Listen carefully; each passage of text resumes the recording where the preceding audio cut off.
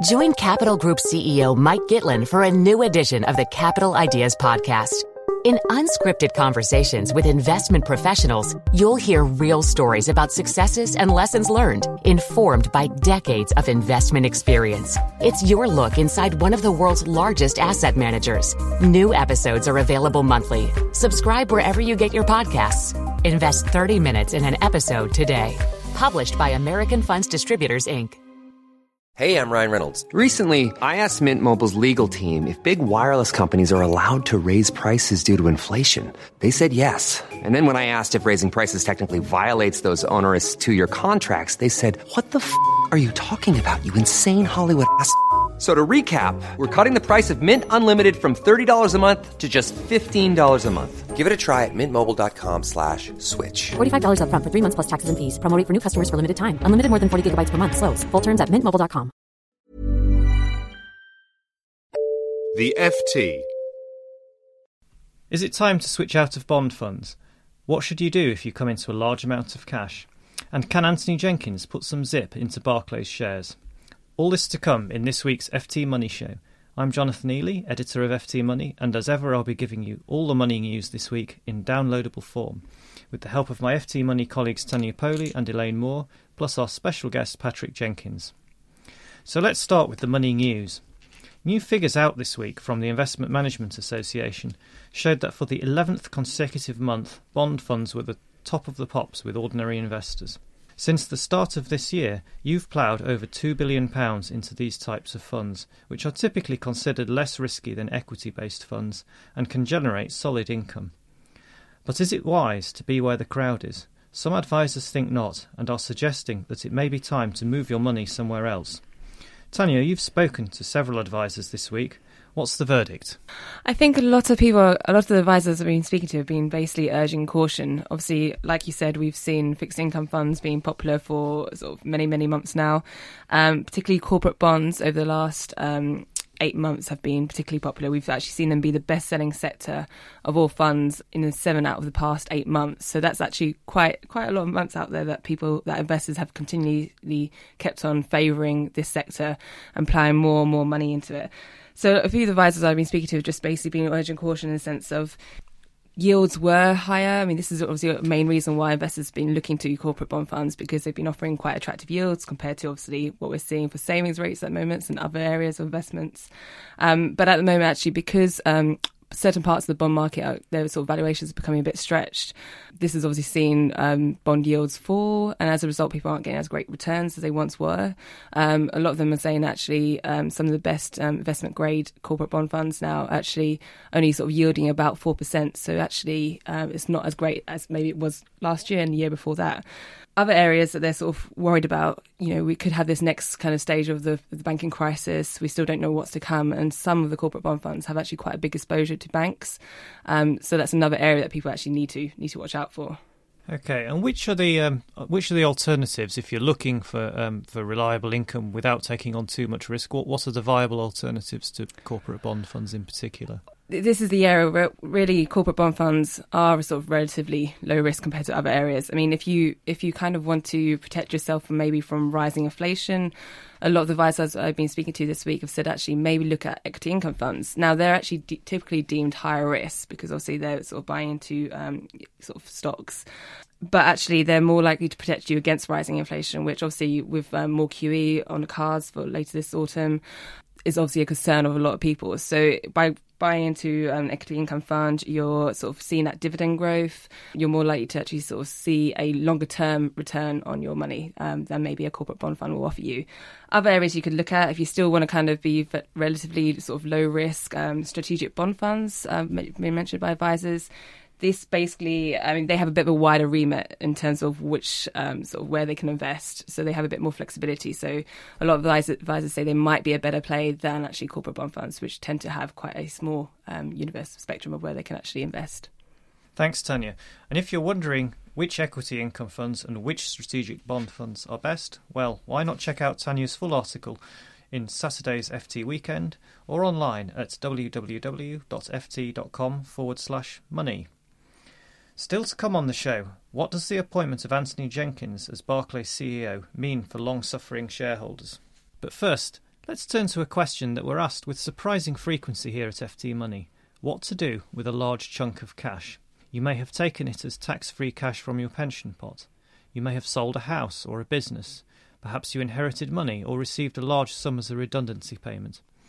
Whichever way, finding yourself with a large amount of money on your hands can be surprisingly stressful, especially given all the talk about feeble interest rates and rising inflation. How do you make sure your newfound wealth won't be eroded? And even more important, how can you make sure it's safe? Elaine Moore has some of the answers. Elaine, first of all, with cash sums, there's always a trade-off between the length of time you're prepared to lock it away for and the amount of interest you're likely to receive. What's that trade-off looking like at the moment? Well, the trade-off is actually not that bad at the moment. So in the past, we've seen that if you lock away your money for 5 years, you'll get a much better rate than if you were to lock it away for 1 year, or if you're going to put it into an easy access rate account. But what's been happening recently is that banks are fighting quite fiercely for our cash because they want to put it on their balance sheets. What that means is that they're trying to attract new customers. And the way that they're doing that is they're offering short-term bonuses on easy access accounts. The bonuses are enormous compared to what the rate then turns into after, say, a year. So, for example, you have the AA is offering 3.07%, and that's an easy access account. That comes with a 1 year bonus of 2.1%. So after a year, once the bonus falls away, you're left with an account that's paying below the odds. But for 1 year, 3.07% for an easy access cash account, when you have a base rate at 0.5%, it's pretty good. Okay, so you can get instant access and high interest if you're prepared to be a rate tart. What about compensation levels? If you've got a large sum of cash, you might find yourself above the limit for financial services compensation scheme payments. So all of the advisors that I've been speaking to this week have all brought up this whole idea of the FSCS compensation limit. So that's £85,000 per institution that's protected if the institution is to fail. And what they've all said is that if you have a very large amount, so you've sold your house or something and you have this large amount of cash that you're going to put on deposit in cash for a little while, then you should be spreading it out between institutions so that you're limiting the risk. The thing that you need to remember is that this £85,000, that's not going to apply to every single account that you open. So there are some European banks that will use their own home deposit scheme, not the UK deposit protection scheme. So there's only a couple now. There's ING Direct and there's Triodos, which is an ethical bank, and they both protect up to €100,000 from their bank's home protection scheme. All of the rest are all covered by the UK scheme. Okay, and can you explain the situation where sometimes you have several banks that actually are covered by the same licence? It's really complicated, and I don't think that very many listeners off the top of their heads will be able to name all of the different brands that will come under a particular institution, and that's could be quite serious, because what happens if you have a number of brands under one name, they will only be protected once. The money will only be protected up to £85,000. So, for instance, the AA, which I mentioned before, the brands that are related to that are Bank of Scotland and Halifax. They're all part of this HBOS brand, which means if you have lots of different accounts within those different brands, you're not going to be protected for every single account. You're only going to be protected up to £85,000. So you have to go onto our website, look up the articles that FT Money has written on this very subject quite a few times, and work out and make sure that your accounts are spread across institutions, not just across brands. And what about alternatives to cash deposits that are low risk but still offer a chance of matching at least inflation? I don't think I have very good news for you or for any listeners on that subject. Some people I've been speaking to this week have been saying that investors and savers are having to concentrate on the return of their money, not returns on their money, because alternatives to cash deposit accounts, if you want the sort of security that you can get from cash, your returns are going to be negligible, especially if you're a higher rate taxpayer. So short-dated gilts.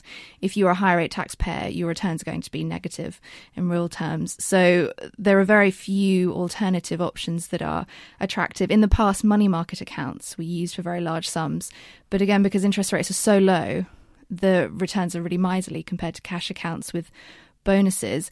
The one area that some people have spoken about, if you are very worried about the protection of your money, is national savings and investments. And we've spoken about NS&I before, and they're very popular. There aren't actually any particularly good offers on at the moment from NS&I, but you could put your money into premium bonds. It's 100% protected. It's just that you won't receive any interest on that money. but you might get lucky and win a prize. Thank you very much, Elaine. Now, don't forget, if you want more information about which providers are covered by which licences and which are the best money market funds or other options for your short-term money, do look at Elaine's article in Saturday's Weekend FT or online at www.ft.com/money. And finally today, Barclays, one of the UK's most widely held shares. This is a bank that seemed to have avoided the very worst of the financial crisis. Unlike Lloyds and RBS, it didn't need to be nationalised, and it was able to continue paying dividends. But just lately, it's really been through the ringer.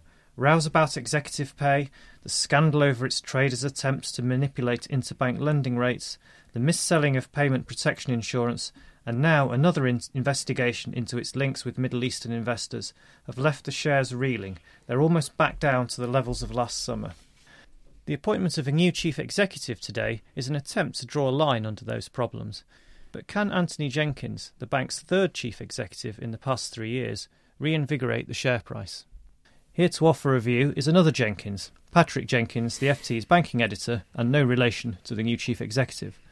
Patrick, what do you think Anthony Jenkins' initial priorities will be when he takes over as chief executive? Well, as you rightly say, I'm no relation, but fortunately he spared some time to talk to me this morning, so I can tell you what he told me, which was that his first priority will be, it sounds rather scripted, to serve clients, society, shareholders and colleagues. I think basically listeners should be encouraged by the fact that he's listing clients as top of his kind of priority list. It's a recognition really that the bank has neglected a lot of those clients, particularly the retail clients, as we've seen with the PPI mis-selling scandal, but as we've seen it also with the whole, reputational damage that the Barclays brand has gone through particularly over the past few months, actually, thanks to nothing to do directly with the retail bank, but certainly customers as well as the bank branch staff have been, pretty hurt by the fallout from those scandals. A lot's been made of the fact that he's come from the retail banking side.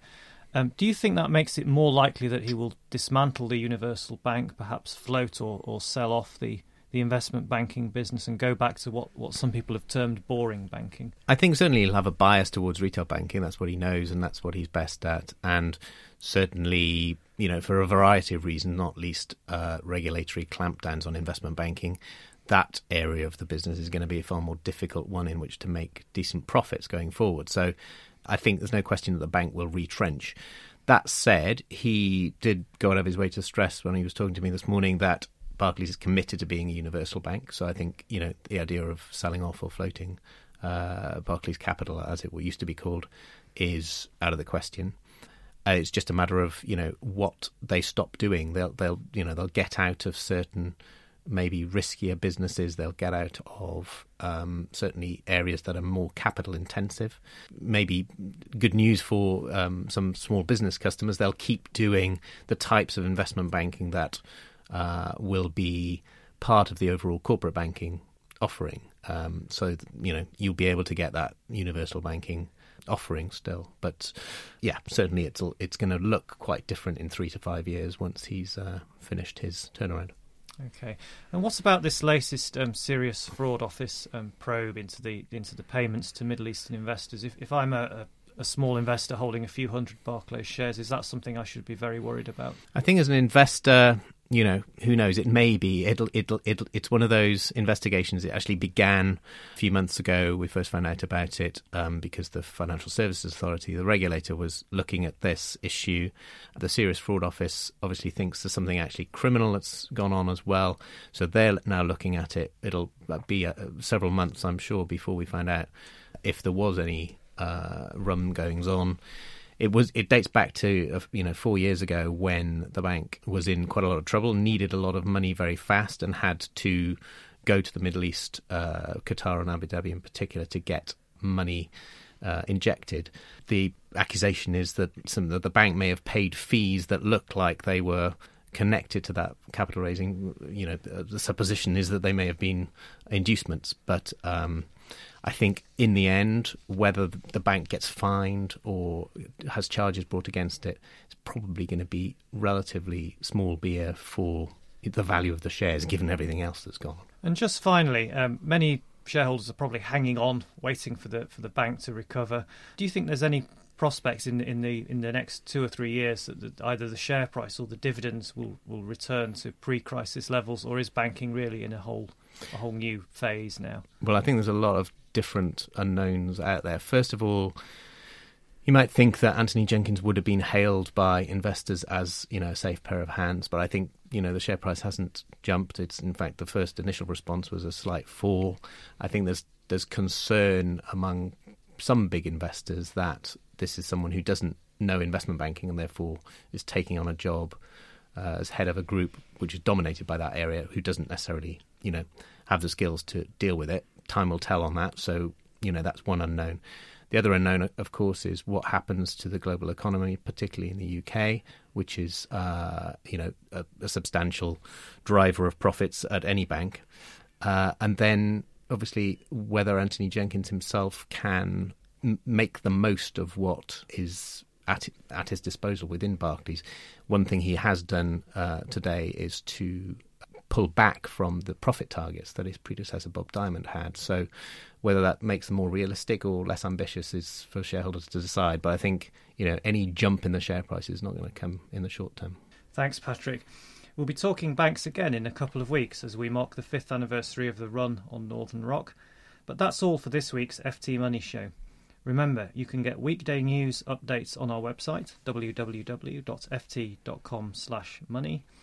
And you can read comment on our latest blog posts at ft.com/moneymatters. We'll be back next week with another financial lowdown in downloadable form. But until then, it's goodbye from me. It's goodbye from Elaine and Tanya.